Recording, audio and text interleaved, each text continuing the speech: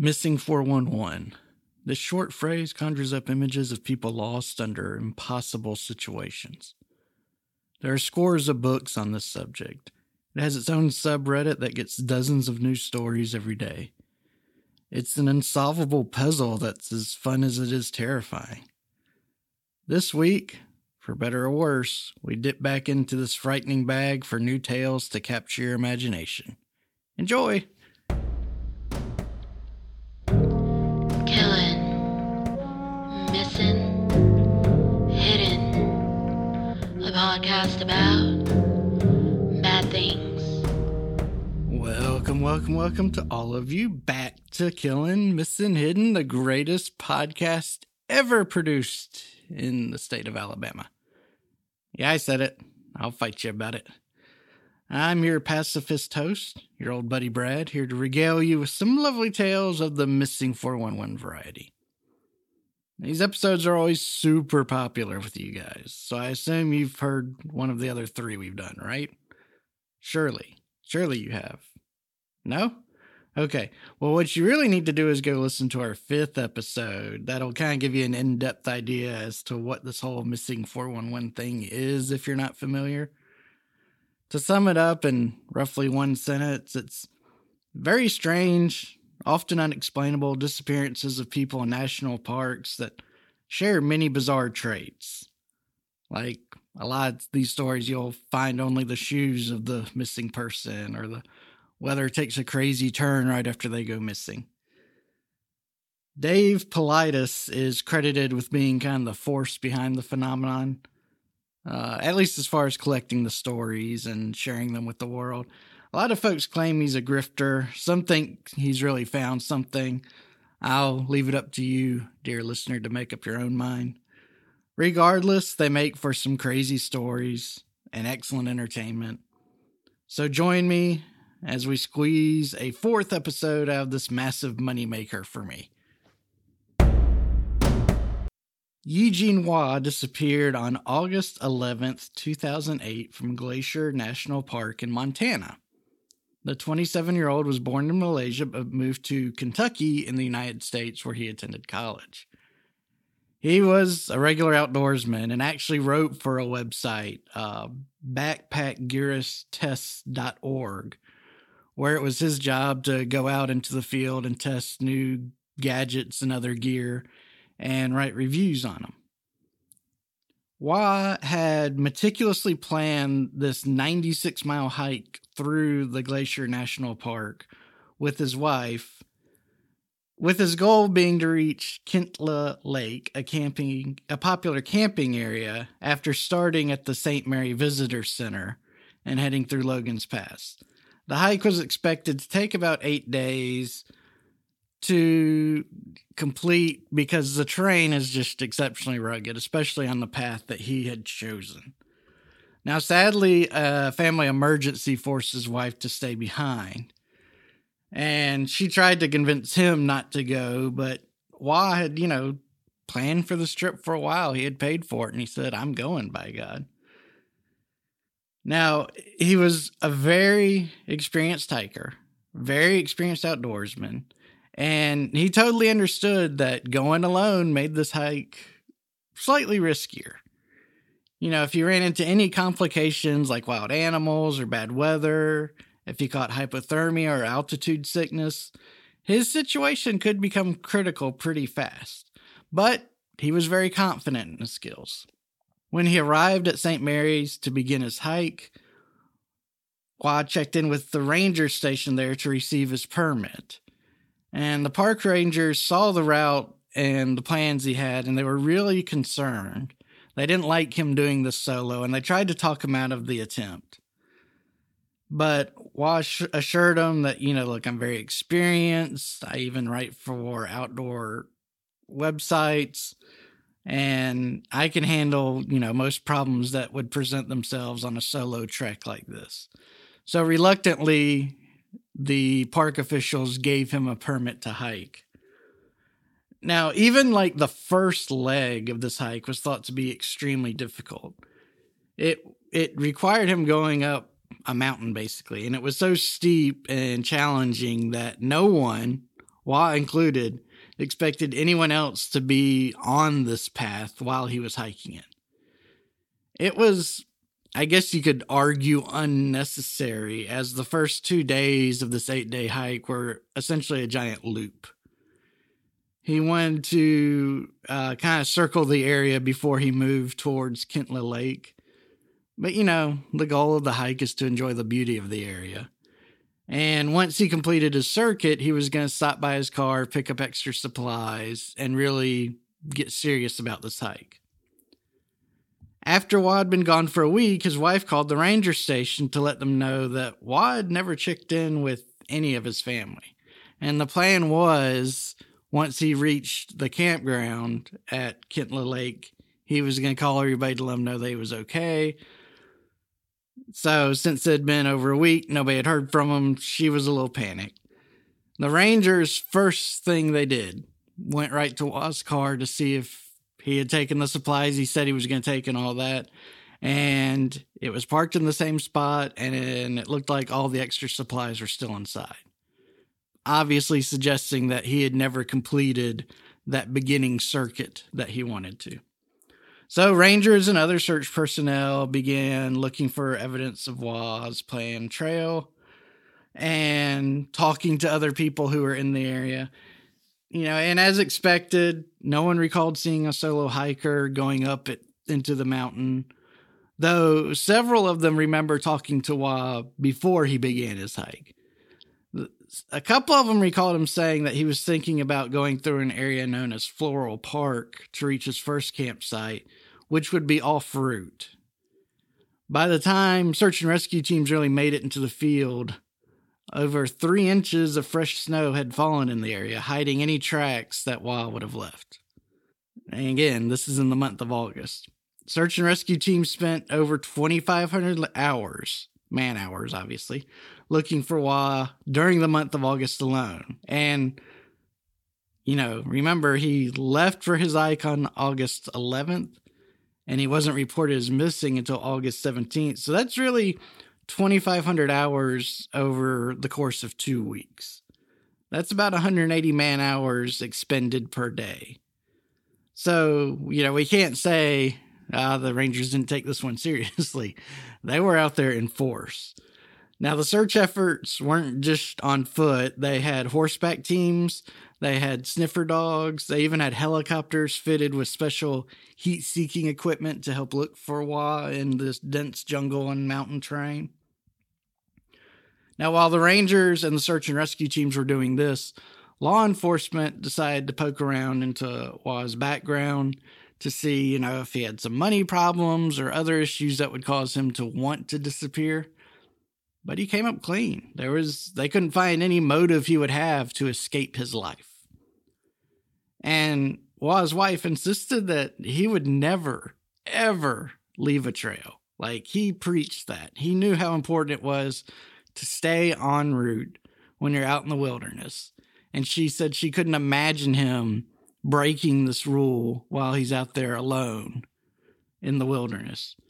Now, the police said, and the search and rescue teams both said that she was a very valuable asset in assisting searchers to understand how Wah would have thought in a typical situation or in a potentially dangerous encounter he would have come across. So she was really a very valuable advisor while they did this search to help them focus on the different areas they needed to focus on. But despite these 2,500 hours of searching, nothing was found. The canine units caught no scent of Wah, from his car or anywhere. They just couldn't catch a scent. The trails were totally empty of any evidence that Wah had been there. There was no evidence that Wah went off the trails. Naturally, they didn't search miles off. They just would search a few hundred yards off each trail, but couldn't find any evidence of him ever leaving the trail. They even brought in a specialized search and rescue team who were trained in technical rope climbing, and they took their time on the mountaintop, going down cliff faces to look in little nooks and crannies to see if maybe somehow he slipped off and got caught in one of these little holes on the side of the cliff. But they came up empty too. Lakes and rivers in the area were searched. Waterfalls were searched. Caves were searched. Any potential hiding place where, an injured man could pull himself into to get out of the weather, they were searched. Boulder fields were searched. Basically every spot on Waugh's planned trail, plus those areas of interest just off the trail, were searched. Up and down. Totally. Multiple times. And nothing was ever found. We have, those stories from the folks saying that Waugh wanted to go through the Floral Park. Well, they searched the entire Floral Park area and found nothing. And every search and rescue member that spoke to the media, every ranger that spoke to the media, basically expressed a lot of frustration because, relatively speaking, this was an easy search because they had such a predefined area to look in. And they should have found some evidence of Waugh and never did. This isn't like a child wandering out into the woods and you don't know where they went. This was a very experienced man who had very detailed trails plans marked about where he'd be hiking, where he'd be camping. He listed all his equipment that he'd be carrying with the Rangers, and nothing. There's just nothing out there. Eventually, they had to suspend the full-scale search as the winter weather began to dominate the area. And, Rangers kind of did all they could do and told Waugh's family, look, we'll continue to follow up on any clues that we find. If anybody brings any bits of evidence to our attention, we'll be out there. But we just can't search in this winter weather. And so Waugh's fate remained a mystery until July 3rd, 2011. A father and son were hiking in roughly the same area that Waugh would have been in when he disappeared. And roughly means roughly. They were trying to hike down from what was known as Avalanche Lake into Floral Park, but they were having problems finding a path. And as they searched, the son discovered a nylon rope and some long underwear just disposed of in the grass. It was obvious from the appearance of the long underwear that it had been there for a spell. And both men found it strange that someone would leave, potentially valuable clothing. Really, hikers are pretty environmentally conscious to begin with. And so to leave anything behind is odd, but to leave something as invaluable as long underwear and a rope in, such a off the beaten path location, it didn't sit right with them. So they decided that rather than really messing with anything, they would call the Rangers. And this proved to be a very, very wise decision. When the Rangers got there, they were able to find the rope and the long underwear quickly, thanks to the hikers' help. And sure enough, the long underwear was the brand that Waugh said he would have with him. The nylon rope, same deal. And so they decided to really, really dig into this area and search to see if maybe he had fallen off the cliff and just, was never discovered for whatever reason while they searched through the snow. And sure enough, underneath the long underwear, they found some bone fragments. And they sent those away for forensic testing. And forensic experts were able to confirm that the bones were Waugh's. Now, this was an area that was searched before by search and rescue teams in 2008, and they found nothing. But now that we've got better weather and nothing in the way, this father and son team just stumbled into it. Now, despite finding long underwear and a nylon rope and bone fragments, not much else was found at the scene. Based on this scant bit of evidence, Rangers could conclude that Waugh was dead, but it was not possible to determine a cause of death. Rangers also thought the evidence was likely swept down from the cliffs above when the snows had melted. But that's all they could really determine, and saying they determined that. It's more like they kind of made their best guess based on such tiny amounts of evidence. Of course, they did continue to search the area for weeks afterwards, just hoping to find something else. They searched the cliffs above where they thought maybe his body had been. Nothing was ever found. A member of the search team speculated the only thing that made sense in his mind, based on what little bits of evidence they had, is that Waugh tried to climb down a random cliff face to reach a lower trail that was never explored, but he said that was a pretty big reach because no one with any sense would try to make such a difficult climb. And Waugh didn't even have the proper gear with him, according to his equipment list, to even attempt to make such a climb. Others involved in the search were very frustrated, again, by their lack of success, and really just couldn't develop a theory that they could buy as to why those little bits of remains were found where they were. Now, to this day, here are over 10 years later, neither Waugh's full remains nor any major pieces of his equipment have ever been found. It's frankly like the mountain just swallowed him whole. Now, my quick thoughts on this case. This is, kind of your classic missing 411 case. Waugh appears to have been a very experienced outdoorsman. He was in very good shape. He was so experienced, again, that he was kind of this part-time reviewer / reporter for an outdoor website. He's hiking in this area surrounded by boulder fields and water, which are two big red flags in the missing 411 universe. And despite being such a highly experienced hiker, Waugh leaves no evidence as to where he may be. We can't find his body. His scent can't even be found by trained canine search and rescue dogs.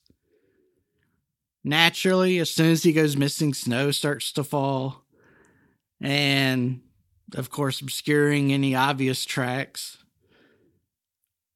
All we do get here are random bone fragments with no evidence that they could be credited to an animal attack. And of course, the fragments are found in a location that was thoroughly searched multiple times before the main search was suspended. So what are we supposed to conclude here? I reckon this is one of those you can go as far as you feel comfortable if you're willing to believe.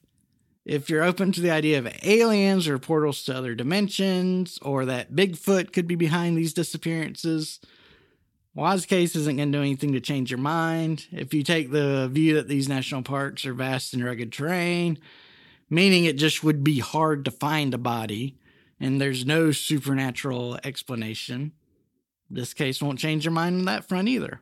It's one that just kind of fits your view of how reality works, whatever that may be.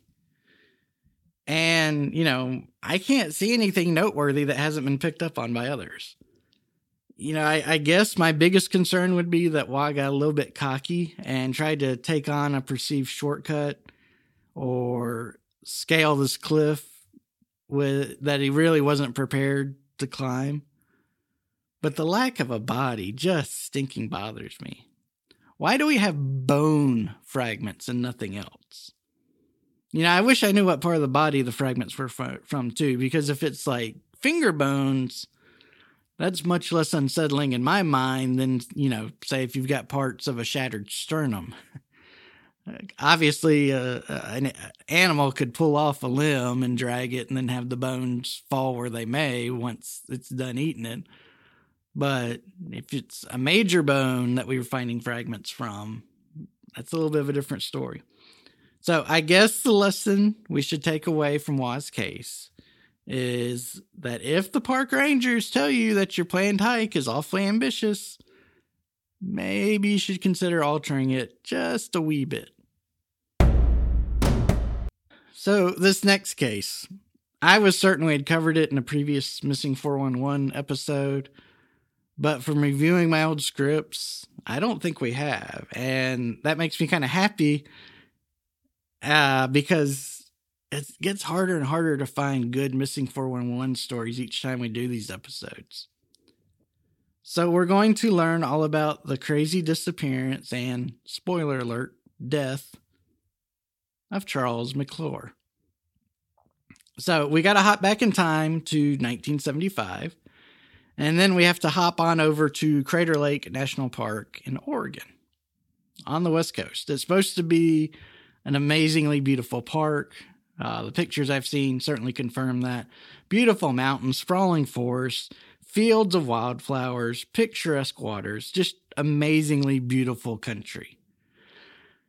And Crater Lake is this massive lake with just stunningly blue waters.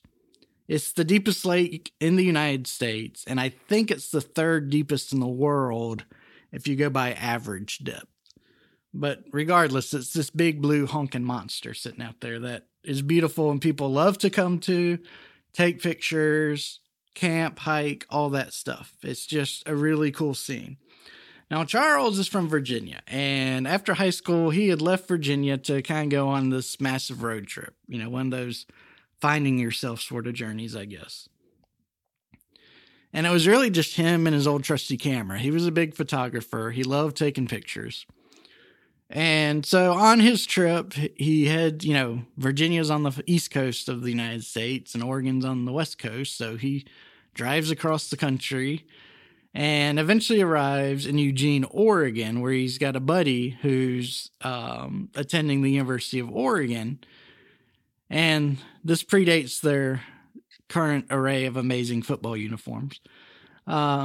Charles was, prepared to hang out with Buddy for a couple of weeks, but he was going to take a few days to himself to go visit Crater Lake and just take all the pictures he could, because he had heard rumors about it, he had seen pictures of it, and he wanted to capture his own memories of the beauty.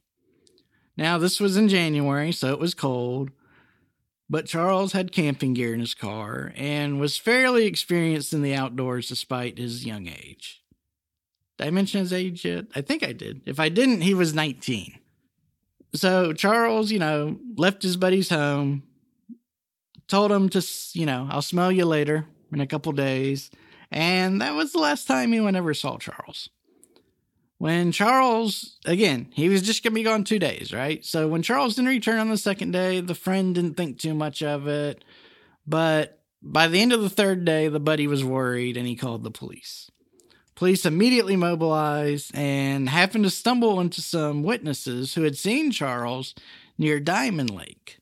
Now, Diamond Lake is about 45 minutes north of Crater Lake by car. So I guess when I said the last person to see Charles alive was his buddy, that was kind of an outright lie. I apologize. I'll end the podcast right here and now forever if you can't trust me anymore. No? We're good? Okay, awesome. I mean, I just hate to leave you hanging with that doubt. But anyway, all right, so some other witnesses claim to have seen Charles hiking along North Road, which was odd because that road was buried under about 5 foot of snow. So why was Charles walking that way? And how did these folks find themselves in a position to see Charles walking that way? There was also a truck driver who said he had picked up Charles off the side of the road and given him a ride to Crater Lake because Charles' vehicle, a VW van, just couldn't handle the snowy conditions. All right, so let's look at a map to kind of piece all this together. Like I said, Diamond Lake is essentially directly north of Crater Lake. And kind of in between the two, it looks like there is a North Road. It's about 13 miles south of Diamond Lake, which in normal conditions would take 18 minutes by car. But, that's by today's maps. And I don't know if any of the roads I'm letting Google Maps tell me about existed back in the 70s. But if you're hiking from Diamond Lake to Crater Lake, that's about a 7-hour hike, again, in good conditions. Here we've got massive snow drifts everywhere. The police tried to conduct a proper search of the areas Charles had reportedly been seen in, but the snow was fierce at this time of year. Like, certain areas, the snowbanks were 12 foot tall, kind of fierce.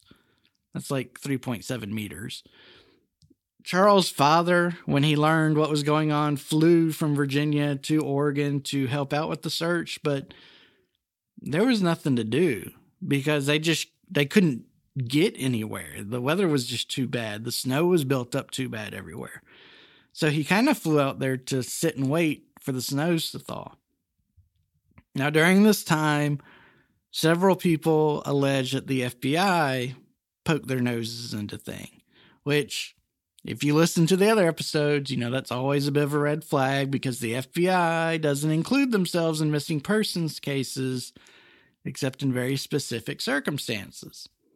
But regardless, no real search was conducted until after the snows melted. And then, once the snows melted, Charles' dad was still there. And, he stayed out in Oregon well into summertime to be part of the show. As search and rescue teams are out there, as police are searching, as rangers are searching, nothing's found. There's just no evidence that Charles had ever been in the area. Several authorities thought that Charles had used this opportunity to run off and start a new life. All his friends and family said this idea was crazy. There were others who suspected he had been kidnapped or killed. Couldn't find any evidence of that, though. They were just theories. The most popular hypothesis that was batted around was that Charles had died due to misadventure. And because of the large area that had to be searched, they just hadn't found his final resting place. Well, his final resting place would be found by a pair of hikers in October of 1976. They found a beat-up backpack that they thought looked suspicious. So they took it to the nearest ranger's office, and the ranger who poked through it developed the opinion that it was likely Charles. That guess was soon to be confirmed as the keys that were found inside the bag matched perfectly to Charles' car. The backpack was found 12 miles from where Charles had said he'd be camping out. Rangers immediately sent a patrol on horseback to do an initial search of the location where the backpack was found. Now, it was found near what's called Bybee Creek. And it didn't take rangers long to find Charles' remains further down the creek. Only the discovery of the remains kind of jumped up this case by about 12 levels of craziness. Bybee Creek is about 5 miles west, or 8 kilometers, as the crow flies from Crater Lake. But you just can't march in a straight line there. There's no direct trails. So to hike from Crater Lake to Bybee Creek would take something like 33 miles or 53 kilometers. And this isn't the crazy part, okay? The rangers found a pair of jeans sitting on a log. The jeans were almost in brand new condition. There weren't any other bits of clothing around. No shirt, no boots. Well, there were, at the bottom of the jeans there were socks. Like the socks were kind of coming out of the leg holes. Kind of like what you would see on a mannequin, right? And there was a belt too. There was a belt on the jeans. And it looked like, apparently when you first looked at it, it looked like somebody had unbuttoned their jeans, undone their belt, undone the zipper, and were in the process of removing the jeans. And that's how they were left sitting on this log. So it kind of, how it gets in that condition, I don't know. But look, let's not focus on that. Let's focus on this. The socks had foot bones in them. Now, the ends of some of the toes were missing, but by and large, each sock held a human skeleton's foot. And in the jeans, you had part of human legs. Each leg hole had a tibia and a fibia sticking up, sort of connected to the feet, but these shin bones were incomplete. They had been snapped in half with the top half missing. One of the rangers said it looked like the bones had melted like candles. Just in case you're wondering, there's no blood on the jeans, no tissue remains. It's literally just denim and bone. Now let's take a step back for a moment just so we can truly appreciate the horror of the scene. These rangers find a pair of jeans that look almost brand new, in a sitting position on a log with socks at the end of the leg holes. The pants had been undone, and all that was left holding up the pants and the socks were parts of shin bones and most of the foot and ankle bones, with no blood or anything else. It's like Charles was going to take a poo and then just melted halfway through. Authorities, of course, swarmed the scene, looking for any other traces of Charles. About 12 feet away from the pants of Nightmares, there was the top of a skull and a few random bone fragments. Charles, of course. And that's all that would ever be found. The powers that be's official story is that Charles died in the snow and some animal snapped off his top 3/4 without leaving any blood behind or damaging the jeans in any way. And that's the story. Case closed, right? Nice, simple, easy explanation. Now, I'd love to sit here and debate possible theories with you, but I have no flipping clue what happened or even where to begin that process. Assuming the kid made it to Crater Lake, how and why did he end up being found 12 miles from his purported campsite? He would have had to hike dozens of miles in the snow, and that was through drifts that was much taller than he was. And for what purpose? It makes no sense for him to be way out there. Plus, we have to ask, where's his camera? It should have been near his body. I mean, photographers do not lose their camera. If it's hanging off the side of a cliff and you're hanging off the side of a cliff, they're getting their camera first before they save you. So that's very strange.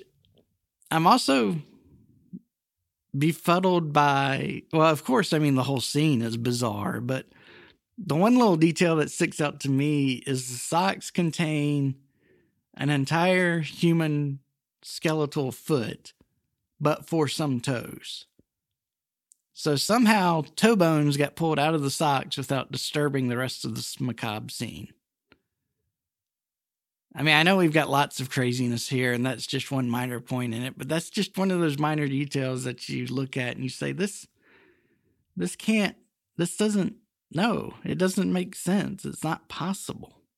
Now, we also need to talk about the FBI, because there was no reason for them to be out there. In fact, the FBI being involved was so unusual that then U.S. Senator William L. Scott from Oregon tried to figure out what was going on. And no matter who he talked to, no matter what strings he pulled, he got the same brief answer. After reviewing the evidence, the FBI believes Charles was the victim of foul play. They don't point to what evidence. They don't discuss how they reached that conclusion. They just say, we think Charles was killed. This inquiry occurred when the snows were still covering the territory. So no one knew about Charles' body yet. Why would the FBI report to a U.S. senator that it was murder without knowing that there was a body out there? And what do we say about the condition of his body? Why is that not something the FBI ever talks about? They keep a lot of crap secret. I get that. And I'm not saying they shouldn't.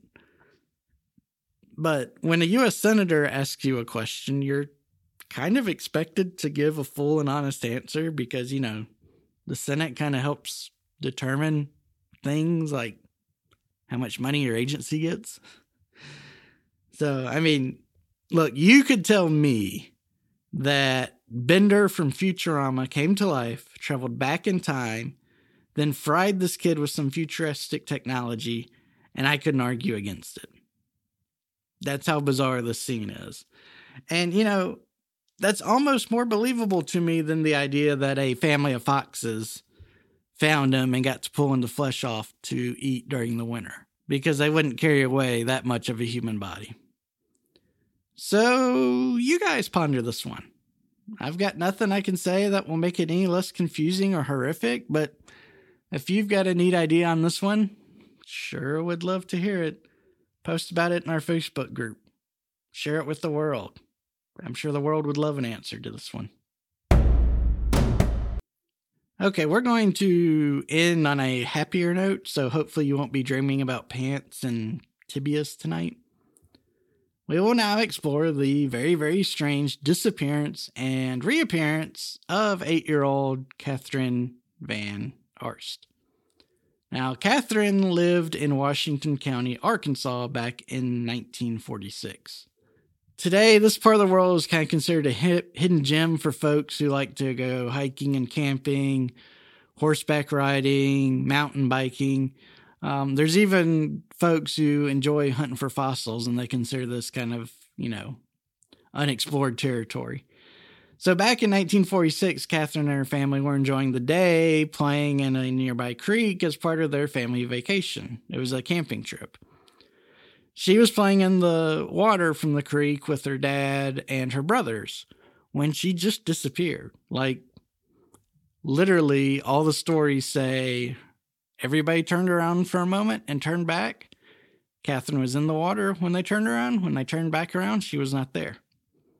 So, of course, immediately the family begins looking for her, calling her name, poking around, but she was gone. They couldn't find her. They couldn't even find footprints. Nothing. And as the sun started to set, the family kind of went into a near panic and notified park officials that Catherine was missing because she's lost in the woods with only a bathing suit. That's not good. Now, searchers were brought in, and they made a very detailed and a very deliberate search plan. It was very thorough, very impressive. They were going to cover several square miles in meticulous detail. They considered this a very critical case because Catherine was wearing nothing but a bathing suit. I mean, we're not even talking about shoes or sandals or anything else. So they searched and searched and searched. And after 6 days, no trace of Catherine could be found. So naturally, we've got hope waning faster and faster.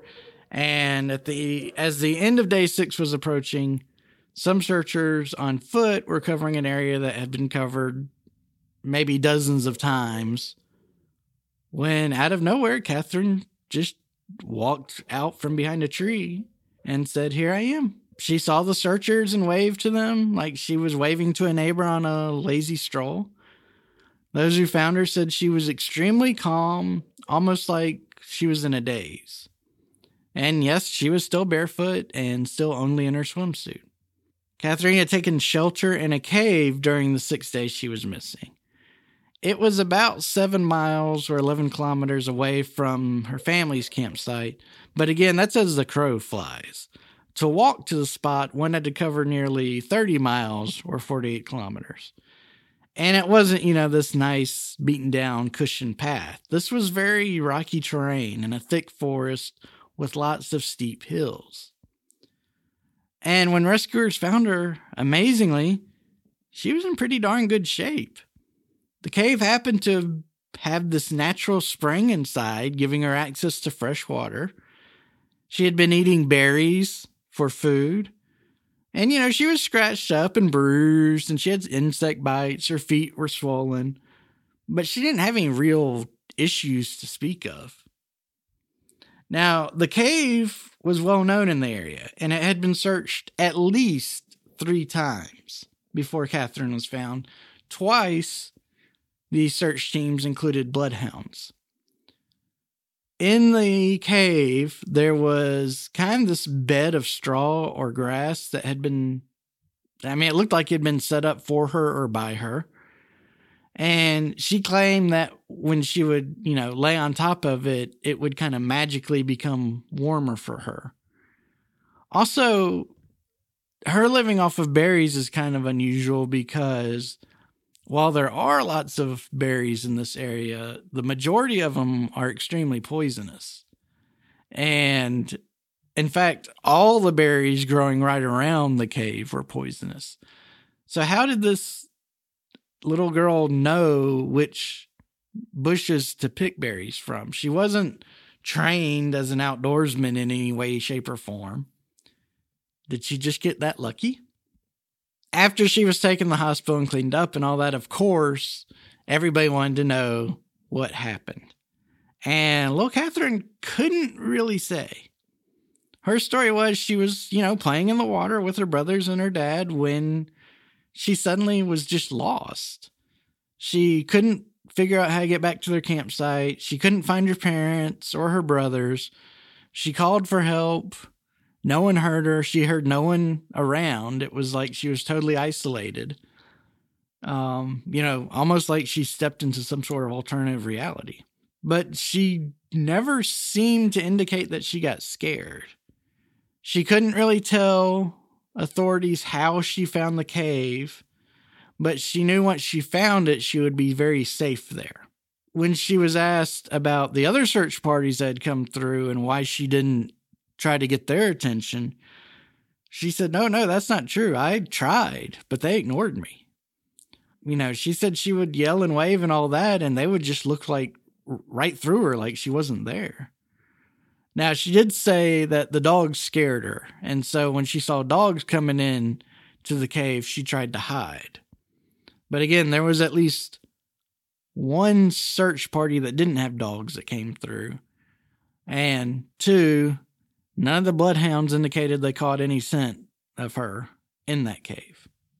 So no one has ever really been able to put together a theory that puts all the pieces of Catherine's story together with all the facts the searchers had collected.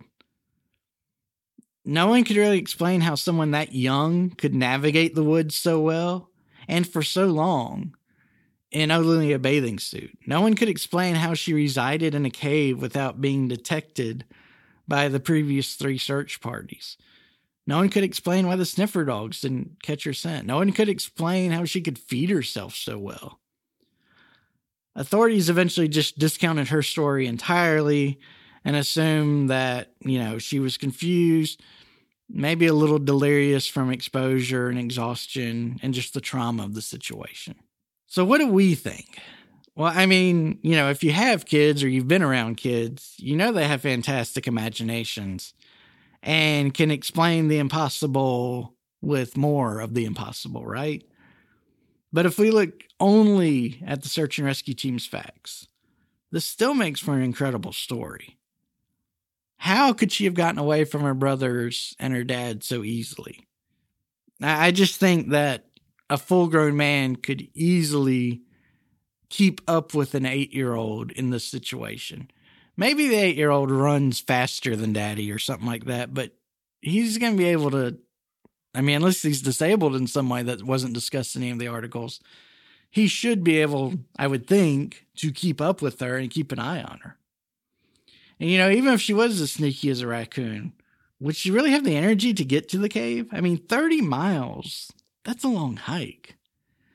And, the internet, from my research, tells me that someone of Catherine's age could probably cover 5 to 7 miles per day on easy terrain. That's just over 8 kilometers. How far could she really travel in rugged terrain like we've got here? So even let's just ignore that. Let's say she could do the 5 to 7 miles per day speed, okay? Well, for her to travel 30 miles, that's at least 4 days for her to reach the cave, right? And that's assuming she knows exactly where the cave is. When children get lost, they just wander haphazardly generally. And in the woods, it would take so much longer to find this cave, right? Because it's hidden by trees, you don't know that it's there unless you know that it's there. And none of this, of course, is my area of expertise, but I've never seen my kids walk up the driveway in a straight line. So I can't imagine if they're out in the woods that they would, just follow the sun, head west. If we release 100 barefoot drunk children into the woods, how many would actually find the cave? I don't know the answer, but I'm kind of thinking we may have stumbled across a new game show idea. Anyway, sadly, there's not a ton of information I could find on this case. So we do have to consider the possibility, too, that there's some exaggerated or bad facts mixed into what I did find. But regardless, it's a crazy story, and it leaves one's mind open to some crazy possibilities if you allow it to. Because the nice, easy, logical explanations, they don't fit real well here, especially when you've got search parties all over the area. I mean, they visited that cave 3 times over 6 days. By standard math, Catherine couldn't have gotten to that cave until the end of the 4th day. I just don't believe that she could be wandering the woods without being caught by some other search and rescue groups that were out there, or some of the bloodhounds that were out there. And, if she had to lay down and rest, there'd be evidence of that. Trackers are very good at picking up on those sorts of things. None of that was here. It just leaves you with that feeling. I know nobody wants to say this out loud because it makes you sound, kind of crazy to believe it. But I know y'all already kind of think I'm not all there anyway. It just kind of leaves you with this feeling that she was like teleported there, using Star Trek technology or something. Because there's just no way she could travel that far and bed down. She said she spent the first night in that bed of grass. That's just not possible. It's not. I don't know. It's a weird one. Okay, well, that's going to do it for our latest dip into the missing 411 waters. Only 3 tales this time, but they were 3 pretty dang good ones, if I do say so myself. Hopefully they meet the standard of excellence you've come to expect from KMH. So, as always, I hope you enjoyed our time together. As you can tell, I'm even wearing an iron shirt for you today. Nothing special. Just wanted to make y'all know that, I try to dress up for y'all. Because y'all are, the peanut butter to my chocolate. The Ross to my Rachel. The holes in my Swiss cheese. Please continue to publicly admit that you enjoy our program. Share it with your friends and your loved ones. Maybe play our episodes really loud in the car or in the office so you force others to fall under the spell of my enchanting voice. If you haven't, and you can, we'd love to have a nice rating on Apple Podcasts from you. That would make you the bestest. That gives me the will to keep recording, just one more episode. Just got to do one more episode. All right, no, I kid. I enjoy this. This is fun for me, and y'all make it fun. Oh, we haven't done our palate cleanser. I'm rambling like a madman, and we haven't done our palate cleanser. Okay, all right, let's do that. Okay, here's what we've got. What animal has 8 legs and can always tell you the correct time? What animal has 8 legs and can always tell you the correct time? Why, of course, it's a clocktopus. You get it? Clocktopus. It's like an octopus, only a clocktopus. Yeah, you get it. You get it. And y'all love it. We love corny ones, right? Thank you, my listeners, for joining us today. I hope you enjoyed this episode. I know we're a little overdue for Missing 411, but I thought it was a good way to end the month of November. Had things gone better, you probably would have gotten in October because we had been hitting it about every 6 months. But regardless, I will now say goodbye to you in the manner that so many other podcasts say goodbye to their friends. We'll see you next time. Bye. Perfect outro, right? Good. All right. Right out. Thank you for listening to Kellen Missing Hidden. Make sure to rate, subscribe, and share. Questions? Email us at info@kmhpodcast.com.